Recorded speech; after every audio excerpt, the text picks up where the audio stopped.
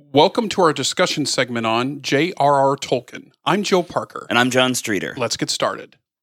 Back to a regular discussion, Joe. Yes, indeed. I have a question for you. Yes, Have you seen what I've seen? I have. You have not seen what I've seen. No, I've seen my share. Yeah, I've seen my share. So We'll save that to the end, Yeah, right? we received some questions from you, our awesome audience, and several of them were about our opinions regarding Rings of Power. So we're going to save that until the end and talk. Do the history first, right? Yeah. Talk history first. But I must admit, I'm equally looking forward to talking about that show. I am too. For sure. So, John, first question for you from me. I was curious about your link to Tolkien's past influencing how he saw heroes. Mm-hmm. Because in World War I, I'm going to assume that he saw both sides of it. He saw men who were heroic, and he saw probably some men who were cowardly, or just beyond scared, shell-shocked. Was that how he was able to define the hero so well, or was it also his reading and his knowledge that he had gained? How did he reach the point of creating the heroes that he created in his stories? I think the broad outlines of what it meant to be a hero came from the myths that he understood, the old legends. I mean, he read Norse mythology, he read various European mythologies, he read everything he could about the ancient stories that convey, universal moral truths. And then he put events and moments in the stories, whether it's the Silmarillion, the Hobbit, or the Lord of the Rings, that reflect his own experiences. The best example is the Paths of the Dead in, I believe it's the Two Towers, where it's just this open marsh filled with corpses kind of floating just beneath the water. That is a perfect image of a World War I battlefield in Flanders where it's very, very low, usually below the water table. And so these shell holes that have bodies and even just body parts in them will fill with water. So he saw that. He saw men fight. He saw men flee. He saw them run and hide. He saw them run into danger. And you see elements of that in many of the battle scenes, especially in Helm's Deep and on Pelennor Fields in The Two Towers and then in Return of the King. So I think it's a combination of both his understanding of the archetypal heroes from ancient mythology put into this modern myth, but with a sprinkling of his own experiences. How old was he when he was in World War I? He would have been in his early 20s, so a little bit older than kind of the raw recruits and conscripts. So do you think that his knowledge of heroes in his reading, was he able to apply that to his experiences first, or did he have the knowledge of what he read before he went there and he was able to, assign heroism to the people that he perceived to be heroes? I'll be honest, I don't know. I have read many of his letters, but he didn't really talk too much about the actual day-to-day wartime experience. He did complete his Oxford education in English literature before going into the trenches, so he would have been absorbed in the great books and the great stories. So I think he saw reflections of that once he was actually in France, in the trenches, and fighting in the war. But I don't know if it was kind of the individual moments came first or his understanding of the archetype. I don't know what the blend was, but I would imagine it was his education first applied to the moments that he saw. Okay. In thinking about his time in the Inklings, so if you could define to our audience who the Inklings were. Oh, the Inklings, yeah. They were a group of men and with occasional women joining as well, most famously Dorothy Sayers, who met at one of two pubs in Oxford, either the Eagle and Child or one right across the street, and I don't remember what it's called. They would just meet, I think it was twice a month, and they would share their stories. They would have good, honest conversations, each one with a very purposeful, very focused, not like formal agenda, but just we're here to talk about what we're doing. We're here to talk about our work, our opinions of each other's work and things like that. C.S. Lewis was a member. Tolkien was a member. Cool. I read that they also had a room at Magdalen College, right? Yes, they would sometimes meet at Lewis's rooms at Magdalen College. Yeah, fun fact, C.S. Lewis believed that ashes were good for carpets, right? He did. It's like, so he would smoke in there and then just drop his ashes on the carpet. he would empty his pipe out into the carpet. His housekeeper at the kilns absolutely hated that, because he and his brother Warren, both of them did that constantly. I can't imagine why she wasn't a fan. She might be a little bit upset about that. So, knowing who the Inklings are, what influence did they have on how Tolkien defined the hero? That's a good question. The short answer is I'm not sure. The longer answer is Tolkien was the most kind of stubborn of the Inklings based on everything I've read, certainly compared to Lewis. Lewis really enjoyed getting feedback. He made several changes to some of his works based on the feedback that came from the Inklings. Tolkien, from everything that I've read, didn't change much, even if, Lewis would point out, hey, maybe this character is a little bit, not particularly well written. This scene has some problems or things like that, especially when you read The Fellowship of the Ring, which I think is, all three books in The Lord of the Rings are masterpieces.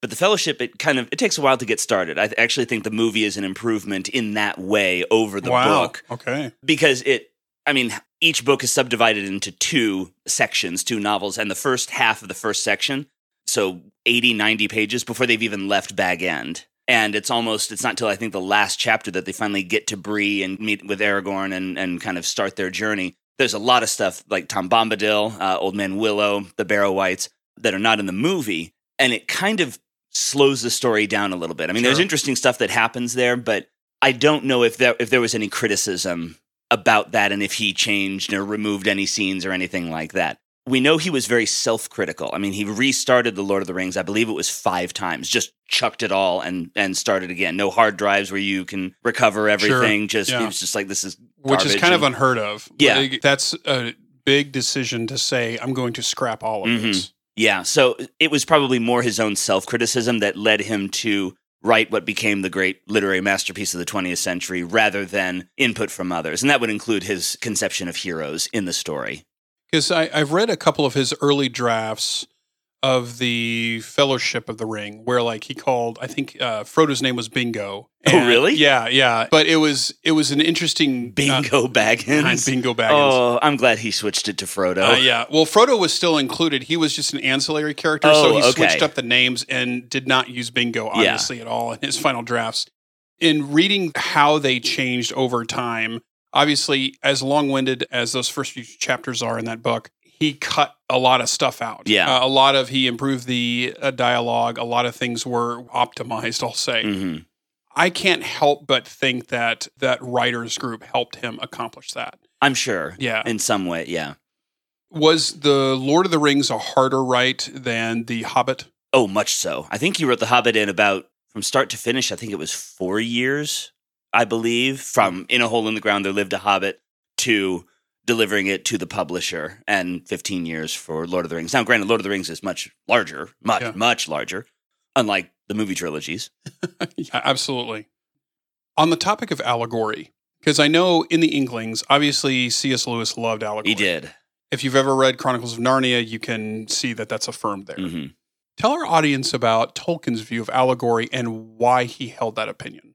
In his own words, he cordially disliked allegory in all its forms. That's from one of his letters. I don't remember which one. I think Tolkien viewed it as lazy writing. Not that the authors were lazy, but it's a lazy way to tell a story in that you're literally just taking the characteristics of one person, a historical figure or someone from another story, and just moving them over, maybe changing one or two things. I think in his mind, that's not...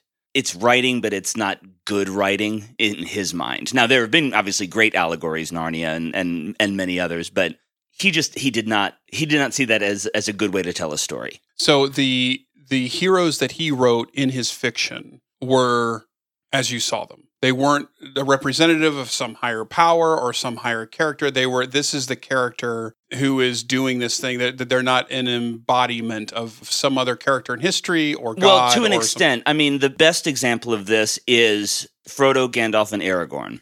3 characters, all of whom have Christ-like attributes. So he very intentionally took attributes of people from history, people from his faith, and brought those attributes in, but he didn't give all of them, for example, to one person. So you've got Frodo, who is suffering. You've got Gandalf, who's kind of giving, not necessarily laws, but dispensing wisdom, and you have Aragorn, the returning king. All of those are aspects of Jesus Christ, but it's not Frodo is Jesus or Gandalf not is like the Jesus. Lion who not is like Jesus. Aslan the lion who is Jesus. Yeah. Okay. So when it came to lesser characters, when it came to people like King Theoden, for example, who he does write about, who Tolkien writes about in one of the letters, was kind of modeled off of a couple of the officers who were above him in his battalion, kind of their mannerisms, their modes of speech, and their heroic qualities. He took elements of two people and put them into one. Nice. Side note, on YouTube, there is a recording of Tolkien reading The Rite of the Rohirrim, and it is phenomenal. They set it to the music from the movie. Yeah, it's very good. Hearing that, I just get chills. Yeah. It's amazing. So I have a really easy question. Where did Tolkien get his ideas? Easy being sarcastic. Well, because I was like, they're so expansive. They're so all-encompassing. Yeah. And I think one of the things that I find interesting is I've heard commentators say, yeah, he just had all of these ideas. I don't believe that. I think he started out with the simple ones, and then it blossomed into this wider world that he created. Mm-hmm. Don't know that for sure. It's a theory. So where did he get his ideas? From my understanding, obviously it starts with a word. The word is hobbit, that he just scratched out on a piece of paper. And I believe it was Tom Shippey, who's a Tolkien scholar, said, thank God for that boring student and his boring essay, because for leaving an extra sheet of paper in there, and because it gave us one of the greatest authors of the 20th century. So it started with a word. Tolkien's a philologist. He's a studier of languages, a lover of languages. From there, he writes the initial story, which is pretty self-contained. The Hobbit is not this big, massive story. It's a simple children's adventure story. It's a good one. And then from there, when it came to writing the sequel, Tolkien reached back into his Book of Lost Tales and all these other stories that he'd been writing in the trenches and soon after, and just kind of like putting them on scraps of paper, coming up with names. He's developing his language, Quenya, and a lot of his ideas come from, again, not allegory, but are drawn from other myths. You can obviously see the Norse influence in the Rohirrim. They're basically Vikings on horses. You can see kind of the Roman and the Byzantine influence in the people of Gondor and Arnor, this kind of old empire that has a great long legacy, but is really starting to decline. English mythology, the hobbits are English. That's very straightforward. The Shire Shire comes from the shires and counties created by William the Conqueror. But it comes down to Tolkien's philosophy, I think, of fantasy. And if you're interested in this stuff, audience members, I would encourage you to read a lecture that he gave. I believe it was in 1939. It's right on the eve of World War II. He's at St. Andrews University in Scotland, and it's called On Fairy Stories. And the term fairy stories basically is what he means is fantasy. Right. And he writes that good fantasy always is grounded in the primary world, in our world. And then what we do is we don't create anything new. If you try to create something new, you are basically trying to do what God does. He's speaking from his Christian worldview. And that doesn't work. We can't really create anything truly new. But what we can do is we can sub-create, a term that he invented, kind of like the idea of the eucatastrophe that I mentioned in the podcast. By sub-creating, we can take, he used the example of a noun and an adjective, green grass. That phrase immediately conjures an image. You can take the word green away and replace it with another color, blue grass. Now you've created something different, purple grass, whatever color you want. You have now sub-created. And you can create a world where the grass is not green, but it is, pick your color. It's still grass. It's still grass. You understand it. Blue sky. You understand what the color blue is. Take away sky, put in something else. That's his philosophy of writing, of developing all these ideas. So when it comes to writing, say, the chapter on the Rohirrim, these horse lords, he basically takes a whole bunch of Viking concepts and just kind of jumbles them up a little bit. That's sub-creation. Again, it's not quite allegory. He uses the term sub-creation instead. But it still gives us, when you read Lord of the Rings, even if you haven't seen the movies, and I wish I had read the books before I'd seen the movies, because it's forever what I see in the movies, what I see in the book. But those who read it before the movies, or those who just haven't seen the movies but have read the books, they can create their own image, and it makes perfect sense. Compare that to a lot of modern fantasy stories. It's kind of tough to do that because they're trying to invent whole new concepts. Tolkien always started with, what do we know from this world? Whether we're talking about the elves and the dwarves, or we're talking about the monsters like the Balrog and Sauron himself, he started with references of the real world to give his audience a very clear picture so they can, in their mind, paint this is exactly what we see. So like mountains and mine. Yeah, forests exactly. and tree. Yeah. Yeah, it's interesting. It seems, again, as I said, so expansive. Like, how could one person come up with all of this? Yeah. And you have to one heck of an imagination. Absolutely. And to your point, it starts with a single thought, a single word. It's not just all of a sudden he has this world like created in his mind. And I always thought that one of the, I don't want to say like magic of Tolkien, but one of his talents was layers in a story. From the language to the culture that occurred. There was much more. What we were reading was a surface level story of something deeper that the characters touched on throughout that story. And so you felt like you were part of something larger than just what was going on by those layers. And I actually think that that's a weakness of the Chronicles of Narnia, because there are layers in Chronicles of Narnia, but it is not nearly as deep as Tolkien's work because of that. There are enough layers in Chronicles of Narnia to get you through the story, but not to the point where you can become as immersed in it as you can in Tolkien's work. Yeah. I think that speaks to, in terms of the layers, Tolkien was very much writing, again, a modern myth, and myths rely on history. If you read Lord of the Rings, it's almost like reading a history book because there are references, just kind of almost throwaway lines about a character like Finrod or someone like that, or Eärendil. And you're like, oh, that's interesting. It makes you kind of think, okay, there's obviously something to that. Whereas in Narnia, it's much more of the layers are more theological rather than historical, because you're reading this and you're going, oh, that's a reference to this verse in scripture, or that's a reference to this Christian idea. Right. Nothing wrong with either of them, but you do get much more subtext in a 1,000-page novel like The Lord of the Rings than you do in a 200-page book like Lion, the Witch, and the Wardrobe or Prince Caspian or any of those. Even the histories of Middle-earth are written as a history book. Oh, yeah. So, like, reading through it, Christopher Tolkien, there are stories in there. It is interesting to see the stories and then his notes. And he has footnotes defining, here's the time frames, when this happened, here's who this is, here's his father, here's his, like, background. It is, for sure, written like it's a real thing. Yeah. And also the use of maps, I think that helps. Yeah, absolutely. Maps and all throughout both The Hobbit and The Lord of the Rings that kind of help you center yourself and, okay, now I understand where we're going on this journey. The maps are what really helped me understand the Silmarillion and the First Age. Oh, yeah. Versus the Third Age, because they're talking about all these lands and you see the Third Age map and there isn't anything there that existed, and then you learn why. So yeah, super helpful. Okay, let's turn now to audience questions. Special thanks to all of you who sent some in. Please continue to do so. Yes.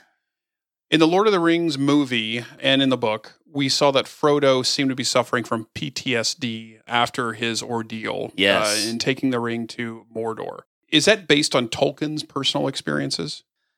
I think it's more based on the people around him. He certainly did have some PTSD, especially after the loss of his 3 friends at the Somme in 1916. But the letters that I have read, and granted we can't know, just all we have are the letters and interviews and stuff with his son. But it seems like Tolkien did not dwell too much on his experience in the war. I don't know to what level he suffered from post-traumatic stress disorder, but he certainly saw, millions, about 2 million Britons served in the army and survived, and most of them probably had PTSD. So he certainly knew people who were suffering from PTSD. And it is a very clear depiction in The Lord of the Rings after, spoiler alert, the ring is destroyed, where Frodo is still feeling those lingering effects and will feel them for the rest of his life. I know in the movie, and I believe in the books, somebody says that Frodo, when he's stabbed early in the Fellowship of the Ring, that he will carry that wound for the rest of his life. And that's, every veteran who's been injured in any war, they know what that is like. Most of the time, those wounds are lifelong.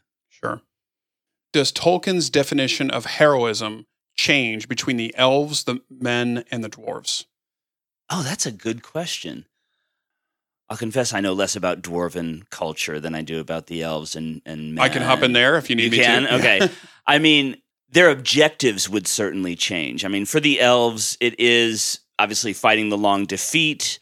The vast majority of elves, in fact, all of them certainly in The Lord of the Rings, and most of them in the Silmarillion are uncorrupted by evil. They're fighting against evil. Whereas the race of men is split. Some fight for forces of good, some fight for the forces of evil. So the objectives are going to be different, but I think the definition, certainly between those two races, would be relatively similar. The idea of sacrificing, of fighting for something greater than yourself. I think those would be pretty similar. Yeah. And the dwarves, it's probably about getting more gold and newer jewels, but you can speak more to that being I will in some way a dwarf. Yeah, thank you. No, just a huge fan. Actually, not to jump the gun, but I think that they're the best part of Rings of Power, in my opinion. Anyway, back to the question. Polishing a turd. Yeah. I think that I think between all of the races in his stories, there is a common thread of what defines a hero. I think that is pretty clear. However, I think that the circumstances to be a hero for heroism change between the cultures. So the sacrifice of the dwarves, that would be seen as heroic. But if it's with them taking care of their people versus elves, and there were occasions where there would be that sacrifice made, but it was a higher honor to sacrifice yourself for a colony or a mine. And the elves, I think, felt the same way, but I think that they did hold a higher standard for a sacrifice as a sacrifice, and men were kind of all over the place. True. What do you mean by the long defeat? The elves believed that ultimately evil, represented first by Morgoth and then by Sauron, that evil would ultimately dominate everything in Middle-earth. And they were ultimately going to be defeated. But they believed that their task was to hold back the darkness, hold back the forces of evil for as long as possible. That's how Galadriel conceives the long defeat in that conversation to Frodo and the Fellowship. So why did they fight? Why did they continue fighting? Because it's the fight that the way Elvish mythology and cosmology works is when they die, if they die in battle, they're immortal, but they can be killed in battle. If they die heroically, they go to one place and can be reincarnated, but if they don't, if they eventually just kind of fade like Arwen does at the end of Return of the King after Aragorn dies of old age, they are not reincarnated. So it's partially selfish, but it's also their firm belief that as the firstborn children of God, of Iluvatar in Middle-earth, it is their responsibility to lead the fight against those who would corrupt this vision of creation that Iluvatar first gave them a picture of when the elves were created. They all saw this perfect world, and then they saw what Morgoth did to it, and they're saying, we've got to do our best to try to stop this. Side question from me. Obviously, there's a lot of faith influence there based on Tolkien's faith. How encompassing was that influence for Tolkien, his faith and how he saw the world? Well, everything he wrote was touched by his staunch Christian faith. Another element of subcreation is that what we do is, in our own way, a reflection of what God did when he created the world. So when he writes, for example, at the very beginning of the Silmarillion, he writes the Ainulindala, which is their creation story. Yeah. He's literally recreating the 6 days described in Genesis. So from there, straight through to the sacrifices of Frodo, Sam, Aragorn, Gandalf, and everyone else, those are all biblical images, not distinctly, universally biblical images, but they are reflected. Not allegorically. Right, not allegorically, but not, you don't have to be a Christian to understand Lord of the Rings. I firmly believe that to really understand Chronicles of Narnia, again, to compare, you have to understand Christianity. You don't have to be a Christian, but you have to understand kind of the theology behind Christianity. Anyone can enjoy Lord of the Rings as long as you can read a 1,000-page book. So the idea of subcreation comes from his faith. And I think motivated a lot of his creative imagery. All right. Audience question. Good detour. Who is our favorite between the friends, Tolkien or Lewis? As a person or their writing? Do they give a distinction? No. Okay. All right. I would be more interested in sitting down and having a beer, probably with Lewis. Because Tolkien, as I hinted at earlier, he's a bit of a curmudgeon. I think I think you would relate to him more, John. Well, probably. I would learn more from Tolkien because I think Tolkien was probably like intellectually smarter than Lewis. Really? I think so. Okay. Shots fired. Although as I'm saying that, Lewis was certainly much more. Actually, okay, I retract that. I don't know. You could make a case for it for sure. You could. I guess it depends how you define smart. They butted heads for years before they became friends. Yeah. So.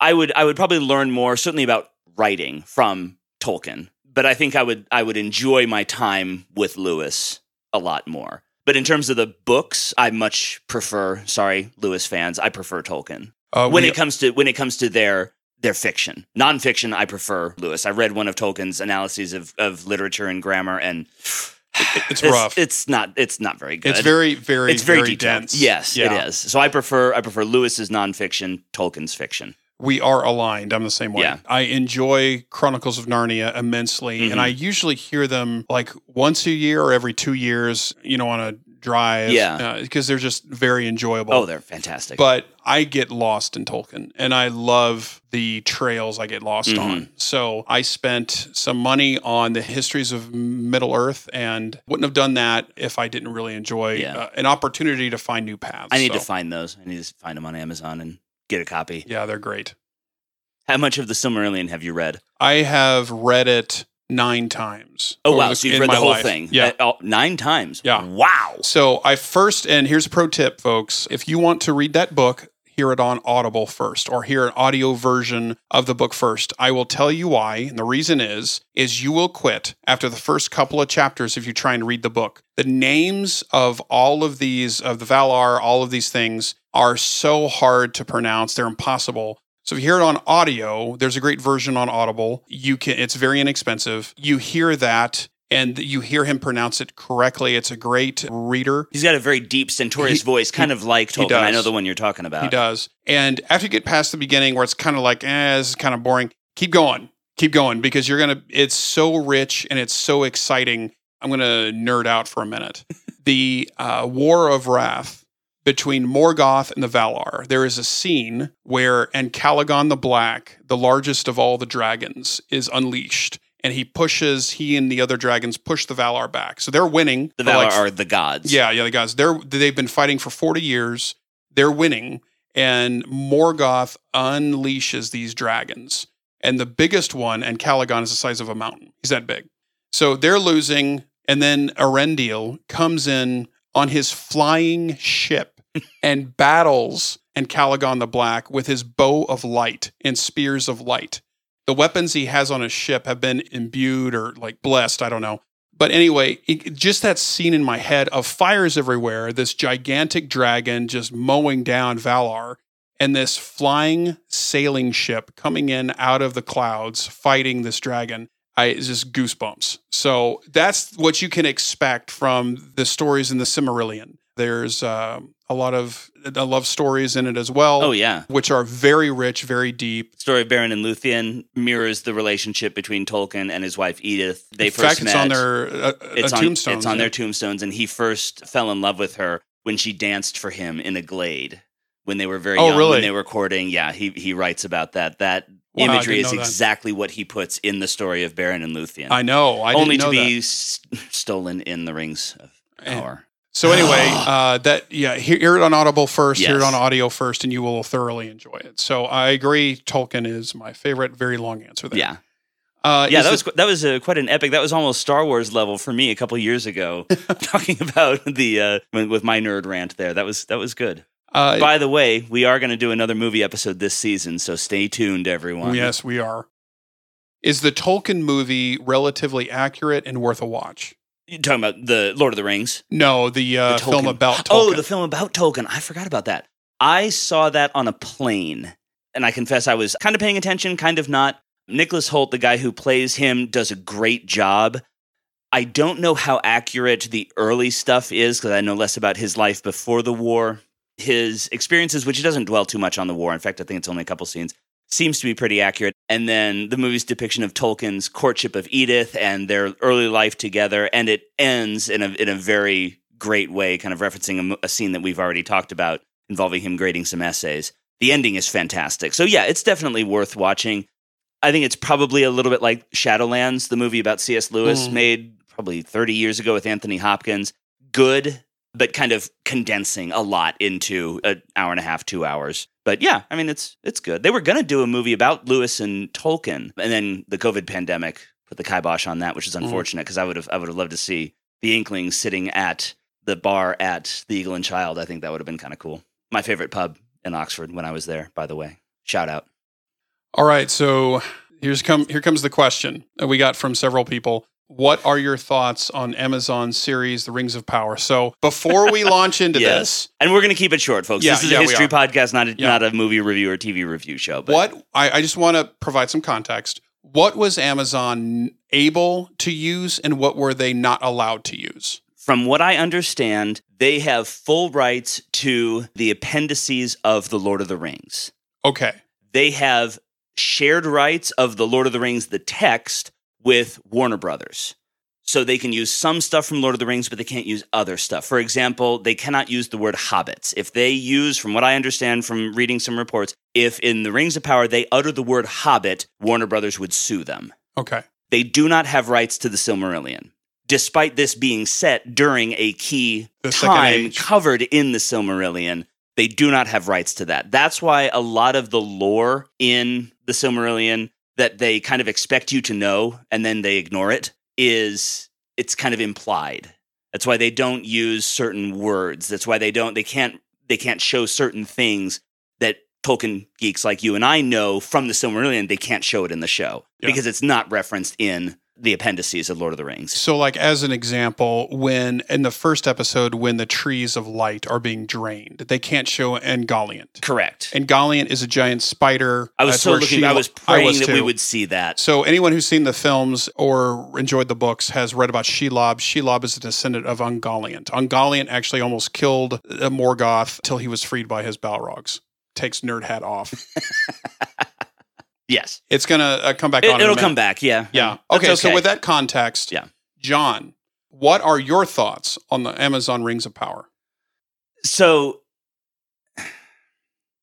all right, I'll be honest. I am not a fan in any way. I have heard people, including friends of mine, including someone who is a frequent guest on this podcast, say that visually it looks great. It does. I agree with that. I disagree. Here's what I'm going to do. I'm going to be quiet. I'm going to be quiet. You tell me your opinion. I think, okay, it looks great in the same way that a static photo of a landscape looks great as a desktop background on your computer.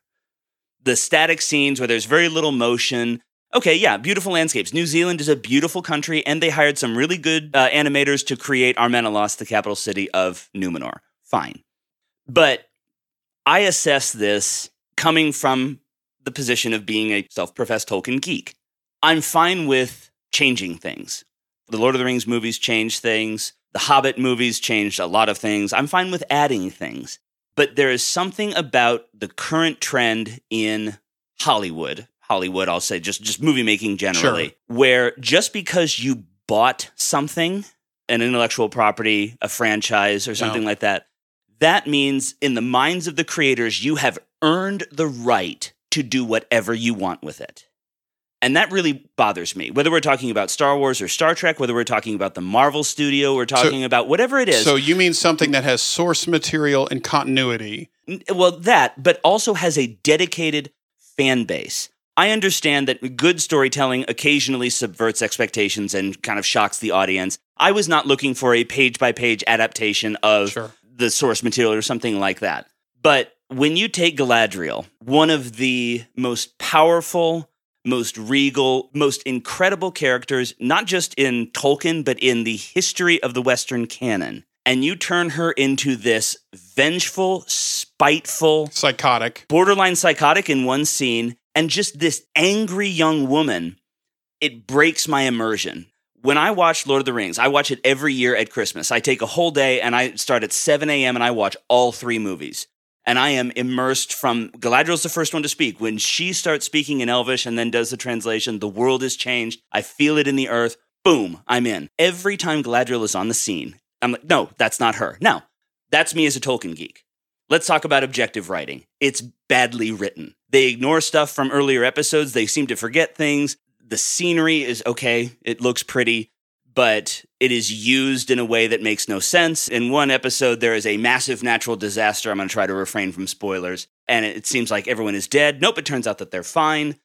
Events make no sense, just from not within the context of the story, but just they make no logical sense. So it is a symptom, I think. It is a great, not symptom, it is a great example of modern writing, which is I'm going to take something that is beloved by millions and I am going to twist it for my own ideological reasons into something different.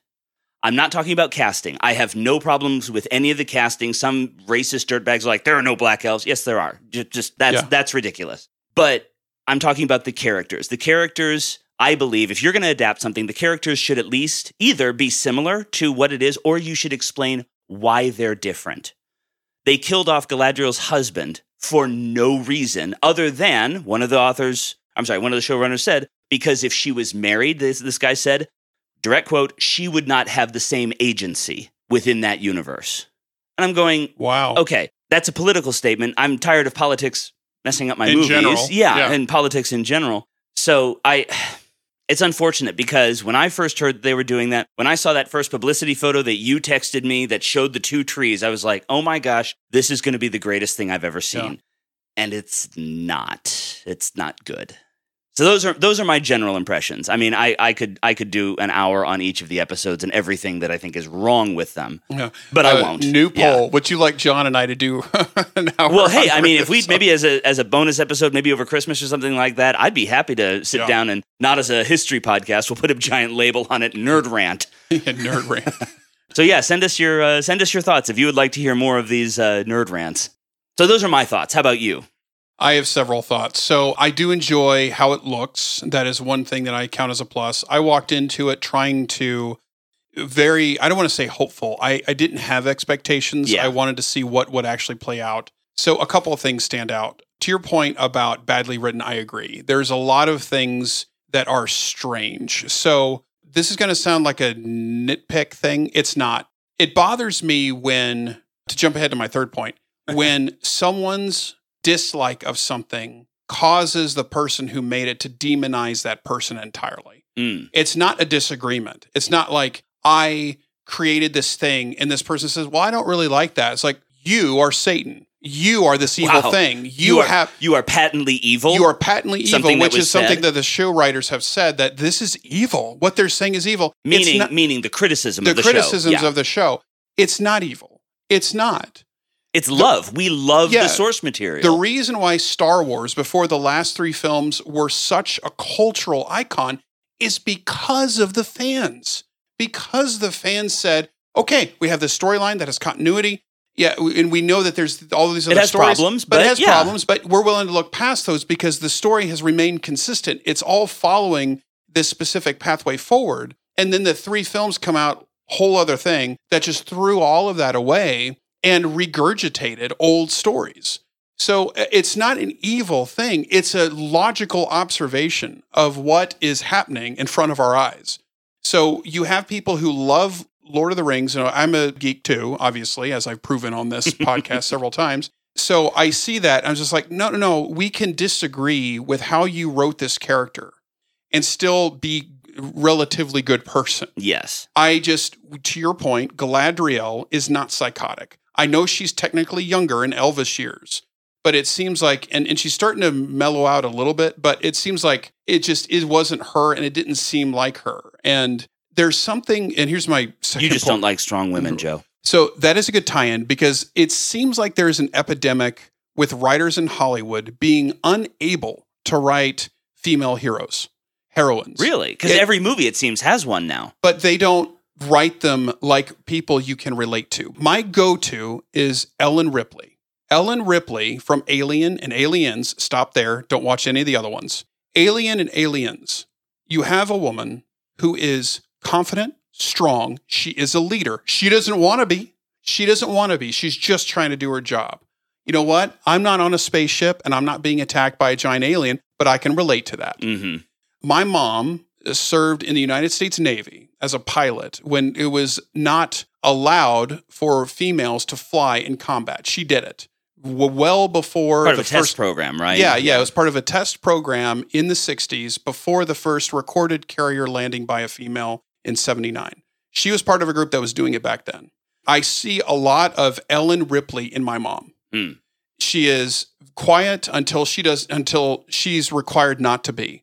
She is a leader. There are certain things that she doesn't want to do, but she does them anyway. What you see in Ellen Ripley and how the character transforms from alien to aliens is unbelievable. Mm-hmm. It is the most amazing, inspiring thing. I mean, you stand up and clap when she gets in the power loader and battles this queen alien to save her adopted daughter. You just feel your heart glow. Oh, yeah. So, I mean, that to me is always the standard. You see someone she is all those things. Kind of like Sarah Connor. Sarah Connor is a great example too. Again, stop there. Terminator 1, Terminator 2, stop there. Yeah. Nowadays, it is this forced thing. And if you criticize any of it, you're saying, well, you don't believe in this. You don't believe in that. No. I'm just observing I'm trying to relate to the character. If I can relate to the character, I'm going to like the character. It's a normal human reaction. So it's one of those things that's very strange to me, and I don't get it. That's been a stumbling block for sure. So very long answer there. But overall, Rings of Power, I think they've been hindered from the start because they haven't been able to use any of the source stuff. Very true. And I've been trying to give them a fair shake because of that. How are you going to write the Second Age without the Silmarillion? Their first attempt was to try and rewrite the Third Age. Now, they were denied that, which we're all thankful for. Yes. But what do you do if you can't incorporate it? So that's where I'm at. I mean, in terms of the writing, like I don't want to spoil anything, but something happens to cause a seismic event, okay? Yeah, that natural disaster. The natural disaster. So the thing that causes it, why is it just water? Why wouldn't they inscribe, okay, this is going to sound stupid, but why wouldn't they put like in the trench like magic runes that are evil that like that taint the water. Yeah. Well, that imbue the water with something bad. Yeah, it's full of magic, so insert some magic into the water, something like that. But it was just water, So it's just that kind of stuff. I'm kind of like, well, all right, I guess that worked. I don't know. So I've been trying to give them a fair shake. It's not my favorite. You're probably more objective than I am. Certainly agree on the writing. Certainly agree on the lack of character development. And really, I mean, Galadriel, I hope takes a positive turn. I hope so. They're working on season 2 now. Yeah, and I think in this last episode, she started to mellow out and be a little bit more full of wisdom rather than rage and hate. I guess. But that was also the episode where she mocked her dead husband for having his armor not fit, and that was a bit much. Mm-hmm.